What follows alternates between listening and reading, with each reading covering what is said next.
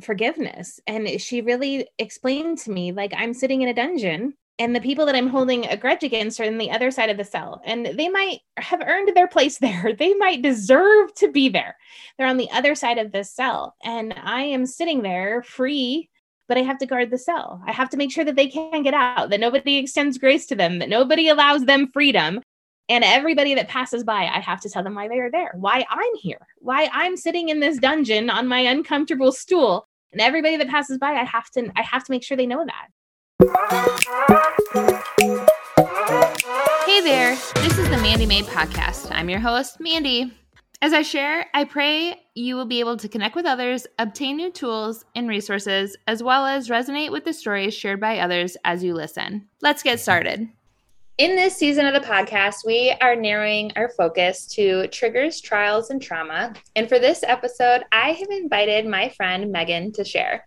Megan Bottom is an author, speaker, and a blended family marriage coach. She and her husband, Dwayne, reside in Central Texas, but her gypsy soul is calling her to travel full-time in an RV. Can't say that I blame her. Megan and Dwayne host several retreats per year, offer hope through their online courses, and their YouTube channel is full of encouragement and life-giving testimonies. Plus, she speaks to large events and churches about finding hope. Welcome, Megan. Well, thank you. Thank you so much. I so need to update my bio. I actually reside in Nevada now. I'm in Northern Nevada, and we're in our fifth wheel full time. So our gypsy souls are kind of making it there. I am so happy for you. I would love for you to share just a few things that you are passionate about. Well, you hit up on a lot of them. I am very passionate about marriage. My husband and I are in a blended family, and because of that, I have really taken a role in the blended family marriage realm, I guess you could say, and I absolutely love it. I think that, and one of my favorite quotes is that marriage is a powerful evangelistic weapon. And when done right, we use that as a tool to evangelize. Our marriage is supposed to reflect what Christ is to his church. And I think that a lot of people get that wrong. And I love opening eyes to be able to get to the point where it can become an effective weapon in evangelism. I 100% agree. I did not grow up learning and seeing that. And so now understanding it and working hard to be that witness and break generational curses and do things different has been one of the hardest things I've ever done, but also so incredibly rewarding as I grow closer to God, but also my husband and how he has become my best friend, even though I thought he was my best friend when I married him. I did not understand the picture God painted when he designed marriage. I had no idea. So it's just been this big adventure. You are a blended family. I would love for you to share a little bit more about the dynamics of your family. My family is crazy. So I have 3 kids and my husband has 3 kids. So we have our oldest 5 range in age from, I think Hannah just turned 23 in January. So 23 to 20, we have 5 kids ages 23 through 20. And then our baby who's coming along, she's 16. So she's the only one really that's still in the house that we deal with custody schedules and things like that with. We've been married for 12 years. So if you do that math, when we got married, we had 5 kids between the ages of 12 and 9. And it was insane. We deal with 2 different custody schedules, 2 different houses. Well, I guess there's 3, including ours. My ex-husband has been remarried. And so they had a stepmom. My kids had a stepmom. And it's been a journey. And it's funny because the church in itself, like, we wanted to do this marriage right. Our kids by nature have already seen a failed marriage. And yes, we fail. Yes, we miss that mark almost every day. But our kids still see us fail and then come back together. They still see us make the mistakes and then extend grace. They still see us fight for each other and not against each other and do everything that we've done. And it's all for them. And we're seeing the fruits of that now. My oldest daughter is married and they're coming up on their 4th wedding anniversary in July. And my daughter she told me today, she said, it feels like it just went like nothing. But then I think about it and we have like a lifetime together. And I love that, like, by the time I was married to her dad for 4 years, I was already ready to sign the divorce papers. But that's like not even an option for her. So yes, like you said, fighting those generational curses and not growing up with that example. Well, my parents are still married. They're not believers, and they didn't show us how that marriage is supposed to work. So to be able to show now to my kids what it's supposed to look like and break those generational curses, it's just been amazing to see the fruit of that. It's so beautiful that you are able to see the fruit of that. Think about where we started. You know, we had a 3-year-old, a 2-year-old, and then got married and I got pregnant right away. And just being in the trenches of it all and thinking where we were then and what we've battled and overcome to be where we are now, I wouldn't believe it. The things that we have prayed for and we have been blessed with is beyond my wildest dreams. And I never imagined. I also cannot imagine having a child married and also one in high school. Wow, you, I'm sure, have experienced it all and everything in between. Yes, for sure. Between the 6 kids, there's nothing they haven't thrown at us that we are not prepared for. We were joking. We have a family chat text stream with all 8 of us in there. And we were joking the other day about which kid was which, like which one was the troublemaker and which one was this and which one taught us this lesson. And they're like tagging each other like, oh, that was totally at so-and-so. Like they totally know. Oh, I love that you guys are so close enough to be in a group chat. Text message. Yeah. And it's funny because we're all scattered, and it's our fault because we're, like I said, I have such a gypsy soul, but we're all scattered all over the place. We have one in Iowa, 2 in Nebraska, 1 in Utah, 1 in Nevada, and 1 in California. So we're like all over the place, and we just love it. We wouldn't want it any other way. Well, you already touched a little bit on this, but being a blended family is hard. It is one of the hardest things I've ever done. And are you willing to share your most difficult trial or trigger or a situation that left a lot of hurts that you had to navigate and heal and overcome? The biggest thing for me coming into our marriage was, this is just bearing it all, but I guess I've done it several times. I came into our marriage with a very bitter heart. I hadn't gone through the hard work of forgiveness with my past. And not necessarily my kids' dad. We actually had a pretty amicable divorce, but in between my current husband and my kids' dad, I was in a pretty abusive relationship. And yeah, there were issues with my kids' dad that you know, when you break a marriage bond, there's going to be hurt no matter how amicable it is. Trying to now co-parent with a woman that I honestly don't know, and everything that I've heard about her, I don't like. And so automatically I'm bitter about that. And there was such this bitterness that everything that happened to me or happened in our family or happened around me, I saw through this lens of hurt and trauma and all of these things, because I hadn't done the work to get rid of that, to be able to see from this lens of grace and forgiveness like we're supposed to. And that was my biggest challenge and mistake coming into our blended family. And it's so obvious to me now, like, you know, they always say the hindsight is 2020. It's so obvious to me now what the big problems in our marriage were early on. Trying to set boundaries from a place of unforgiveness, you're just setting yourself up for hurt and failure, and not from a point of grace and forgiveness and protection, which is what boundaries are supposed to be. And that was probably the biggest mistake that I made. I think that's really common. I think a lot of people do that. And, you know, now that you've mentioned it, the bitterness that I brought into our marriage, I didn't even know was bitterness because I had like buried it so deep.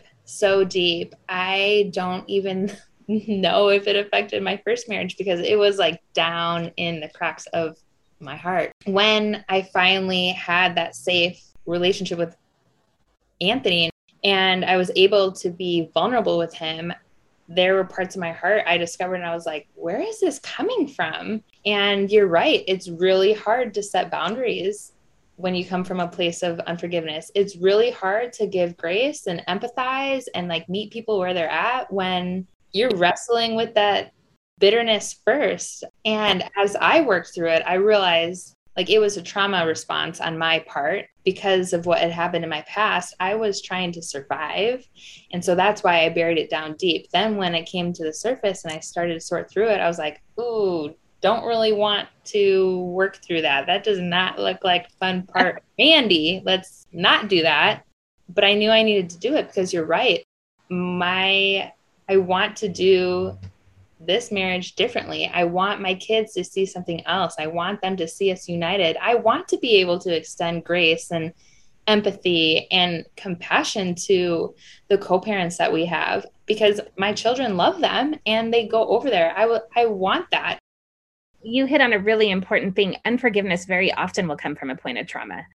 I think that trauma has become such a hot trigger word right now, and I love that you're using it in this season of your podcast. But it really has become this big trigger word, and I think that a lot of people think trauma equals like blood or bruises or all of this stuff. But the truth is that a lot of times trauma is more mental than it is physical. Having to overcome mental trauma, I think, to a certain extent is harder than overcoming physical trauma because you can bury that. Broken bones will eventually heal and you can walk without a limp, or bruises eventually go away that you can quit hiding. But when you bury the emotional trauma that just is there, it's like Paul calls it a thorn in his side. And it's just this uncomfortable thing that is always, you're always looking at every life event through this lens, but you don't know that it's there because you've buried it so much. So that's one of the very first things that I do when I'm coaching a couple or an individual on how to move forward in their blended family when they feel stuck, is we go through, what are you holding on to that it's time to let go of? And, and that's hard work. Like I compare it to a chisel going into a heart and just like chiseling away at and it hurts. It's hard. And so many people avoid it because it is hard work. Yes. And because I know you and I know your heart, I know that you don't mean to say that like physical abuse or physical trauma is small and not worthy, because it is something big that does need space. But you're right. We're talking about the trauma that gets brushed under the rug, that we don't talk about, that no one says is trauma. When someone was like, Mandy, have you ever worked through your unresolved trauma? And I was like, I don't have trauma. But trauma sounded scary to me. And no, I don't have any unresolved experiences. I don't have trauma, but no, I do. And these can be really big experiences or really small, but because of them, we create adaptations to survive and respond and react, to avoid pain and survive. So that is exactly what I did for a really long time. When I started working through it, it wasn't fun. You're right. I love the awareness and the conversations people are having. I don't know if people were just like me and willing to try something new and research something new and figure out themselves a little bit more. I know that's where I came from. I was like, how did this happen? This is a part of me that I did not expect me to be like. So how did I get here? And that's why I started digging, and that's why I started wondering and researching and questioning, because I think a lot of, especially blended families, people who have remarried again, they have experienced trauma on some sort of level because there was a reason that relationship ended, right? No matter whose decision it was. Mm-hmm. And that leaves a lot of unresolved hurt, pain. For sure. And I thank you for cleaning that up for me. I did not mean that physical violence was acceptable or in any way worse or better than the emotional trauma that you have. But the fact is that if you've experienced physical violence, the wounds have healed. I hope the wounds have healed and the bruises are gone and the broken bones are gone. But it's the emotional trauma now that is so easy to hide and so easy to bury. So yeah. I thank you for cleaning that up for me, because I did not intend to shortchange anybody that's experienced physical trauma in any way. And I don't think you did. I just wanted to make sure that it was crystal clear. But you're right. When I was physically hurt by someone, it was hard to go to someone else who was safe to be like, this is what happened to me. But it was easier because it was right there. Mm-hmm. Whereas thinking back and going through my unresolved experiences to have closure and resolution and work through it, it's a lot because it's just me and my experience. Right. It's hard for me to accept it and validate it. I think that you were clear. I just want to make sure that we were crystal. No, you're right. And I needed to clear that up as well, because I did not mean to invalidate anybody's trauma, and especially if it's physical. I mean, nobody should be hurt anyway, in any way, shape, or form. Thank you for your vulnerability. Along with that bitterness, like, I think that it covers trials that you faced. It's covered triggers. I know that when I was in a bitter season, it was so easy to respond in anger or respond in bitterness. Right. Especially in co-parenting. Right. Then, unfortunately, like, my spouse gets the short end of the stick that has to juggle all of this. Mm-hmm. Yeah, I've literally written a book on it, because we did it. We went through it. And the very first chapter, I talk about, this is it. So Nana's Pearls, Finding Hope in Your Blended Family Marriage. It's a fictional story relating to how to find hope in your blended family marriage. But the very first chapter, I talk about the main character is on something with the oldest stepdaughter, and something goes wrong. And I hoped to portray, like, because that one thing went wrong, all of this anger that the main character was experiencing and how she was taking it out on everybody, and woe is her. I hope to portray, like, how that literally, it's like putting on, we always say rose-colored glasses. It's like putting on these dark glasses, and everything that you see is hard and against you, and there's no grace. There's no room for that. That is so true. I'm going to remember that when I am in a place where I recognize my triggers. I'm going to remember that analogy that you gave with the glasses, because sometimes I have to tell myself, trying to think of an example because I had a really good day. So, but sometimes I have to say, I am the mom that these children need. God chose me to be their mom. I am the perfect mom for them, because sometimes I get caught up in that comparison. That is an easy place to get triggered to, that I need to be different. And it's like, no, I am the perfect mom for them. So I need to remember that with the glasses analogy. I'm glad that you mentioned your book. One of my favorite chapters was Everything You Do Matters. It's chapter 4. Yeah. I think it is perfect for this episode. Now that we've been talking, I didn't know it was going to be perfect. Totally a God thing. But one of the questions you asked at the end of it is, what repercussions are you still seeing from decisions made in prior relationships or marriages? Statistics show that children who come from a divorced family have a higher chance of divorce themselves. What can you do for your children and your family to show the importance of every decision made? I love the questions that you've put at the end of each chapter. Even though this is a fictional story, I think so many people can relate to it, but also in a lighthearted way, because you didn't write it from a place where it's this person's fault, this is what we went through. And there's a lot of moments full of joy too. So I love the discussion questions that you put at the end. And when you were coming up with these questions, can you think of any that you put in the book because you struggled with them, or it was maybe hard to answer? Oh, probably every single one of them. And I'm just a moment of honesty. I wrote that book in 2018. My goodness, where has time gone? And I worked on all of 2019 to get it published. And then it was supposed to launch March of 2020, along with COVID. I feel like I honestly don't remember the questions. I don't remember them verbatim and how they all came up. I had to do a fictional story because, number one, I've always said, if I do anything in my ministry that cannot minister to the co-parents that I'm parenting with, so my ex-husband or my husband's ex-wife, if I can't minister to them, if I lose my witness to them, I've failed. And I knew that if I wrote it from my standpoint, there would be things in there that would hurt them, that would offend them, can you imagine if your ex-husband wrote a book about your guys' experience? Like, it would be impossible for you not to be offended. And I knew that writing that book, I had to still be able to witness to them in whatever way, shape, or form they would allow. If I offended them, I would lose that completely. I would lose that ability. So I did it from a fictional standpoint, but every single story, every single question is questions that I've had to wrestle with myself. That idea of everything that you do matters. To be honest, I had an aunt hang out with my ex-husband. She went to like his new wife's barbecue and hung out with my kids, and my kids are calling me like, I hung out with Aunt Linda. Like, this is my favorite aunt growing up. How dare she do that? Like, are you kidding me? And I even made, it always makes me laugh when it shows up on my Facebook memories, because I made this Facebook post like, you think that family will always be there for you, and on, because I was so mad and so bitter. But I didn't take into consideration how blessed I am that my extended family loved my husband.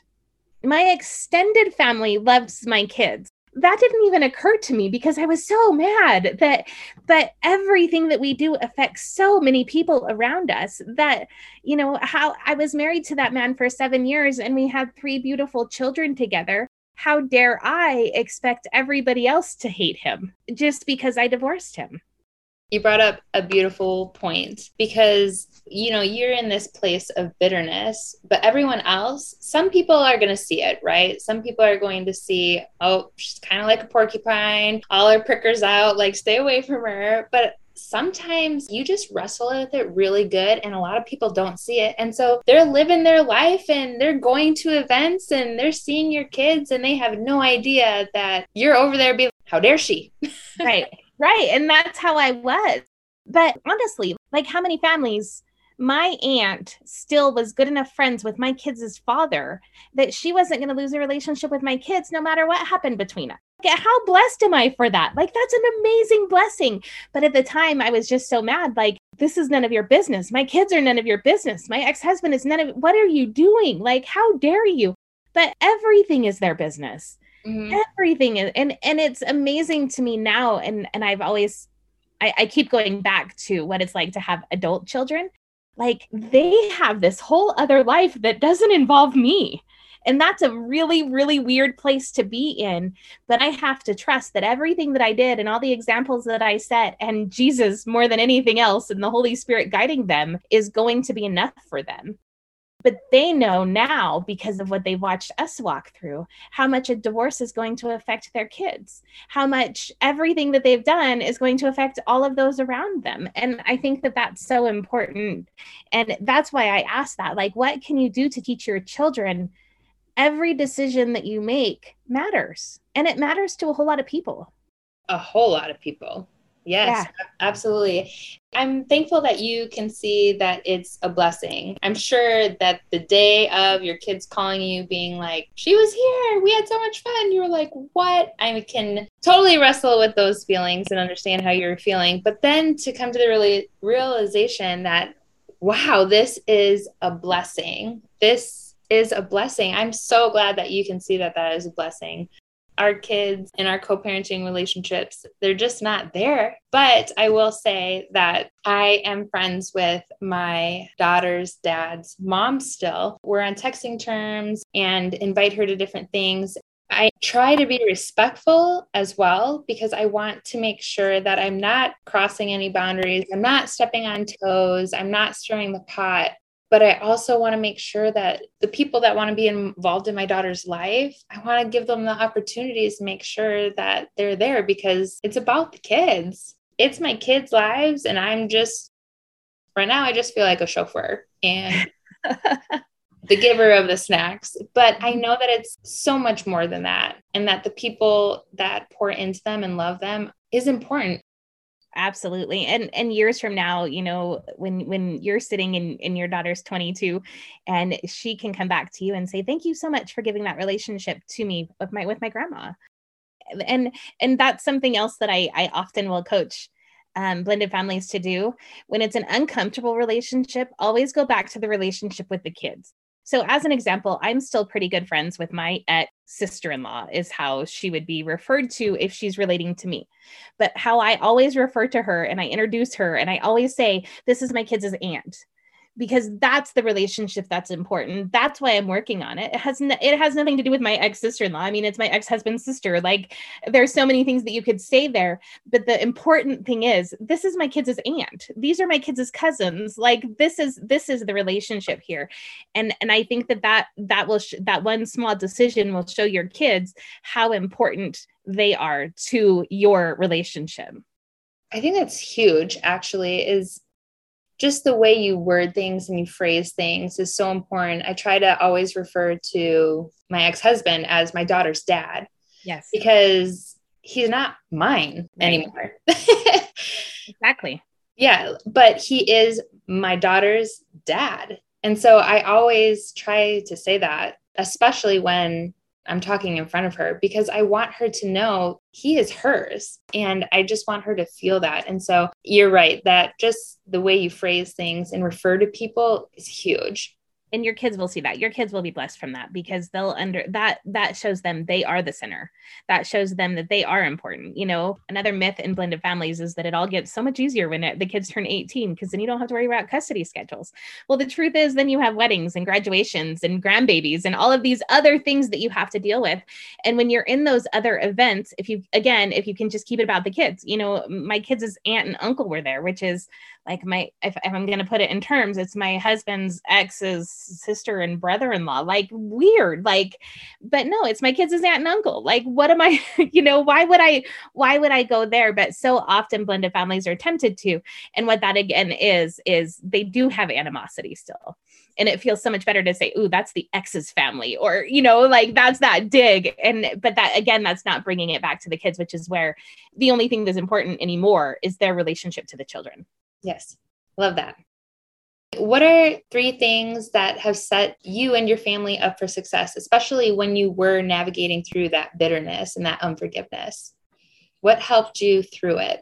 I think the biggest thing for Dwayne and I, the number one thing, and I'll think of 3, but the number one thing is that we just made up our mind that divorce wasn't an option. And we can talk now about the ugly years and the ugly seasons that we've been through and joke about it, kind of. I'm so thankful that you never said it's over, or like, I'm going to buy you a one-way ticket back to your family, or any of the other things that we wanted to say, because I probably would have jumped onto that airplane with that one-way ticket and not looked back. But we just knew from the beginning that just wasn't even an option. That was not even in our vocabulary. So even when I literally had a pastor tell me, I truly don't know how to help you. And I love this pastor. I absolutely adore him. And he's one of my spiritual mentors. But those were his words to me, because he said, typically, if there's an issue with somebody from the opposite sex in the marriage, I counsel to just get rid of that person from the opposite sex. But when that's the kids' mom, I don't know what to tell you. Like, I truly don't know how to help you in this situation. And it would have been so easy to say, okay, well, pastors don't even know what to do with me. I quit. Like, I don't even know how to handle this. But it wasn't an option for us. We couldn't quit, not only on each other, but on our kids. We couldn't do that again to our children. And when you make it about something besides you in the moment, it saves. When you're constantly concentrated on yourself, it's so easy to not think about that. Like you said in that chapter, that every decision you make matters, but it matters to your children. And that was the number one thing, is from the beginning, quitting was not an option. We've got to figure this out. Even if pastors can't help us, even if whatever, we've got to figure this out. So that was probably the number one thing. And then the second thing, and I preach this all the time, is that marriage is first. Our marriage covenant is the only covenanted relationship that we're on in this side of heaven. It is, we don't make a covenant to our children. We love our children. They're a part of us. They are a piece of us, but we don't covenant. We aren't covenanted to them. We haven't stood before God and everybody and said vows to our children. If anything, we should have surrendered our children and dedicated our children to God and not vowed to them. And knowing the importance of that covenant and putting our marriage first has saved our marriage in more times than I can count. We've missed volleyball games and volleyball tournaments because we have date nights on Thursday nights, and there was no exception to that. And it was more important for us to miss the game and give that example to our kids than to be on the bleachers cheering them on when we're in the bleachers 6 other days a week. We've missed things because we put our marriage first. We've missed important things to our children because we put our marriage first. But I hope that in the end, they'll look back in their own marriage and say, no, it's okay. We don't have to put all of our heart and soul and effort into our kids 24/7. We've got to make our marriage the first priority. And I always say that with a little disclaimer: your relationship with Christ is always first. The individual relationship with Christ is always first. But the husband and wife relationship is the most important relationship in the home. 2 tips that we've established, which are huge. I think with your first one, that I'm going to share this because I can give it from my perspective. I know when divorce is an option for someone like me whose trauma responses run or avoid, right. Divorce is that perfect option to be like, bye. You know, I grew up in Wisconsin and then I decided to just pack up and move to Arizona. Everyone thought I was so brave and it was so exciting and wow, I wish I could do that. And now I'm like, well, I did that because it was a trauma response. It was an initial reaction, get out of here. And I love my life in Arizona. My life here is so beautiful and full of amazing people. And I probably would have ended up moving anyway, but it would have been for different reasons. When divorce is an option, you know, you just get divorced and you start a new relationship and you probably have the same junk just in a new relationship. Being brave, saying, no, this isn't an option. I'm giving you all of me. I need all of you. And this is a safe place where we can grow together and we can be vulnerable. And I can sort through these things that I've never faced. My husband has created such an amazing space for me to really figure out what I went through and what I overcame. And now that I'm creating new patterns and new habits, I already appreciate it so much. For him to create that space and love me through that is just like growing us closer together. It's growing me closer to God, which is basically his number one job as a spouse. That reassurance that divorce isn't an option because he's got my back. We're united. We have that covenant with God. Because of that reassurance and because of that security that divorce is not an option, I'm able to let my guard down. I'm able to face the trauma that I experienced head on with him holding my hand. And that's something that I never thought I would be possible. It's amazing what happens when you remove the exit strategy, when you remove the exit plan. And I think that blended families are so vulnerable to that because they always think, well, I've divorced before and I survived. I can do it again. And that's such a dangerous place to be in. Like, that's just putting neon signs around the exit of the door. Yeah. And, you know, I always joke with my husband, I think this came from a movie, like, you can go ahead and leave, but I'm coming with you. So we may as well stay here and work it out. And I'm joking because he's never threatened to leave because that's just not even an option for us. That's so funny. My husband and I have joked that the only way out is death. So oh, I'm going to stalk him in heaven. He always tells me there is no marriage relationship in heaven. I'm like, oh, watch me. I'm coming. That's so funny. What is a recommended resource that has been helpful for you or you would like to share that has been helpful for your family or your marriage? So many resources. The biggest one, honestly, is Dr. Cloud wrote an amazing book on boundaries. And it reads like a textbook. It's kind of brutal and hard to read. It's not something that you can just sit down and thumb through, but it's so important. And so many speakers, or popular speakers, I guess you could say, and Christian influencers have jumped on the boundaries bandwagon. And I don't know if you've noticed, Lisa TerKeurst recently has really put a lot of material out on boundaries. And I think that, and in the beginning, it was called hedges, like establish hedges around your relationships. And it's the same thing. And anything that you can do to establish those boundaries and hedges around your marriage. So that resource by Dr. Cloud. And then I don't remember the name of the book now, but Lisa TerKeurst just came out with a boundaries book as well. That's very important. And it talks about how we have different types of intimate relationships, and women especially want all of our intimate relationships to be at a 10. Like, my BFF is a 10 and my husband's a 10 and the lady that I always sit next to at church, she's a 10 too. But it's so important to put boundaries around those relationships and know that they're sacred boundaries for sacred relationships. You're right. It doesn't have to be that way. Sacred relationships need sacred boundaries. And I'm learning that and navigating that. Who are my people? Who is my community? Who is really life-giving to our kids and our marriage and our family in the future? And that is hard. I don't know the book. I do know Dr. Cloud's book, Boundaries, but I don't know the second one that I can't think of the name of the second book that I can't either. And I wish that I had it with me and I would hold it up for everybody to see, but we're not going to be on video. So that would be useless. But I don't have it either. And to be honest with you, I haven't even read it. I watched Lisa speak on boundaries and I was just blown away. I'm like, wow, I studied boundaries for 2 years and she is doing such a better job than I am. How long has she been studying boundaries? But one of the things that really hit home is if we could think every relationship is a 10, and I'm just going to use an example of the lady that we sit next to at church. If we think that relationship is a 10 and we give that lady a level 10 privilege into our lives, we don't put any boundaries around it. We don't put any restrictions on it. She has a level 10 privilege in her life, but she thinks we're like a 3, maybe a 2, like, oh yeah, that's the lady I sit next to at church. There's so much room for friction between that level 2 and that level 10. And there's so much room for trauma and for like people taking advantage of you or taking advantage of the relationship. And there's so much room for friction there. And that's why it's so important that sacred relationships require sacred boundaries. And if you give everybody a level 10 access, you're going to continue to get hurt. You're going to continue, people are going to fail you over and over again. And I think that that's something that we as women are more prone to do. Like, we can save everybody. Everybody loves me. Of course, come on into everything that I have. And it just sets us up for failure. It sets us up for hurt. And it not only that, but it takes away the sacredness from the true 10 relationships that we do have.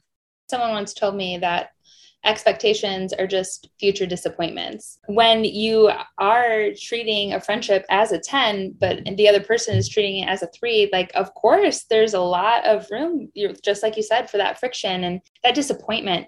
That takes away from like the sacred relationship of, for example, your marriage. And I just need to really rest and pray to be setting those boundaries for myself so that I don't experience that same hurt and that future disappointment. Right. Boundaries are more about yourself than they are about the other person. Not more. They are always about yourself. And I always refer to boundaries as rules. Like, if we were to put you in the middle of a soccer field and not explain the game of soccer to you, how would you win? How do you succeed? How do you score a goal? What do you mean I can't touch the ball? You didn't tell me I couldn't touch the ball. And it's the same way. Like, what are the rules to play with Mandy? What are the rules to succeed? What are the rules to win with Mandy? It has nothing to do with whoever you're referring, whatever relationship you're referring to. It's just how to win by being Mandy's friend. And that will depend on the level of intimacy that you're at with that individual. You know, if the individual is a 3, how do you win? Well, you say hi to me on Sunday mornings. Like, that's the access that I'm going to give you. If you have a prayer request at church, I'll pray for you at church, but this isn't somebody that I'm going to be calling in the middle of the night with a prayer request because they're level 3. They don't get that sacred level of relationship. Levi Lusko, we were talking about him prior to recording, but one of the things that he says, who in your circle can get into your house? Who knows your garage code, your garage door code, so that they can get into your house should there be an emergency? Who has that level of access into your life? And if you think about it, that's a scary thing. Like, did I do the dishes this morning? Is my sink overflowing? Like, are they going to see something in the couch that shouldn't be there? Like that's a very intimate thing. And not everybody in your life deserves that level of intimacy. No, and it's so true. Another thing about boundaries, though, is it can heal relationships because there is that new expectation and that keeps you safe because that's what boundaries are for. And I've seen that happen and be life-giving as well. Oh, boundaries are so good. You touched on intimacy, and it reminded me, going back to our conversation about bitterness, when I struggle with bitterness, it is very hard for me to feel secure enough to be vulnerable with people that I love. You said that bitterness really affected like your first years of marriage. And you said divorce not being an option and putting your marriage first, but also boundaries. What else helped you heal to then move forward and create that intimacy in your relationship? I know this totally took a turn, but that was a sharp right. Yes. No, that's okay. Intimacy for me is something that I give too easily. That's something that I was using myself as an example when I said, everybody's a 10, you have full access to everything. And we like wear that as a badge of honor, right? Like, I have nothing to hide. It's all yours. You can have whatever you want. We wear that as like a badge of honor. But the truth is that I was giving level 10 access to everybody. And it was really through bitterness because I felt like everybody needed to hear Megan's side of the story. Everybody needed to hear why I was justified to be so mad. Everybody needed to hear everything about me. And I went to this women's retreat. And again, I tell this story in my book about forgiveness. And she really explained to me, like, I'm sitting in a dungeon And the people that I'm holding a grudge against are on the other side of the cell. And they might have earned their place there. They might deserve to be there. They're on the other side of this cell. And I am sitting there free, but I have to guard the cell. I have to make sure that they can't get out, that nobody extends grace to them, that nobody allows them freedom. And everybody that passes by, I have to tell them why they are there, why I'm here, why I'm sitting in this dungeon on my uncomfortable stool. And everybody that passes by, I have to make sure they know that. That was how I saw intimacy. If you feel sorry for me, if you know my whole background, if you know everything about me, then we're intimate, then we're good. And the truth is, none of that really matters. It's all been covered by the blood of Christ. It's all been covered and it's all been redeemed and it's all been restored, even though I don't see it yet. And none of it matters. And none of it was affecting the people that I was holding grudges against. None of it, nothing that I said. And I wanted it to. I wanted everybody to hate this person and not like them and be team Megan and not team them, or whatever that means. And it was affecting my relationship with my husband because, like you said, I was giving it to everybody and nothing was sacred. Like there was nothing that was just him and I anymore because I was giving everybody access to every part of it. I need to clarify right here because this could get really weird. A lot of churches especially equate intimacy to sex, and I wasn't giving everybody access to that. Sex is not intimacy. A healthy, intimate marriage can oftentimes lead to a healthy sex life within a marriage, but sex is not intimacy. So I wasn't giving everybody access to sex, but I absolutely was giving everybody access to intimate Megan in areas that only really Jesus should know. And if anybody needs to know, my husband can know because he's safe, but other people don't need to know that. Other people don't need that level of access. Yes. I think that when we come from a place of hurt and we want to be taken care of in a place that we weren't, it's easy to act out and try to justify the situation, to try to process it and figure out how it happened and how you got there. And I've been caught up in being like, well, this is what happened. This is my side of the story, but no one needs to know that. Because that's something that I need to work out with God. God is working in my heart. No one needs to worry about that unless I turn to someone for accountability or for mentorship or for wise counsel. But before you get to that point, it's really hard to see that. I've had people come to me and say, oh, I've heard about you. I'm like, okay, well, I'm sure it's not good things. And I don't really feel the need to talk about it. Took a while to get to that place because that natural reaction is I want to protect myself. I don't want to feel this pain. I don't want to have to navigate this. And that's all really mature thinking. And I'm not always there. Yeah, no, absolutely. Me either. Because I'm like, wait a minute, what was said about me? No, but it's okay.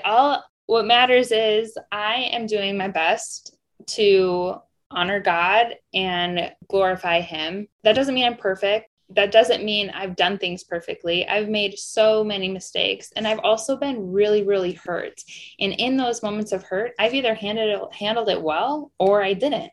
And there were either consequences to that or there weren't. But I always have to look at my heart and I have to use my Bible as a mirror, not binoculars. I have to open it up as a mirror to really understand myself, my role, my relationships, and then who I answer to. That's not always easy. It is a lot easier to be like, I'm going to grab some popcorn. What did you hear about me? Let's have a conversation. And that doesn't always need to happen.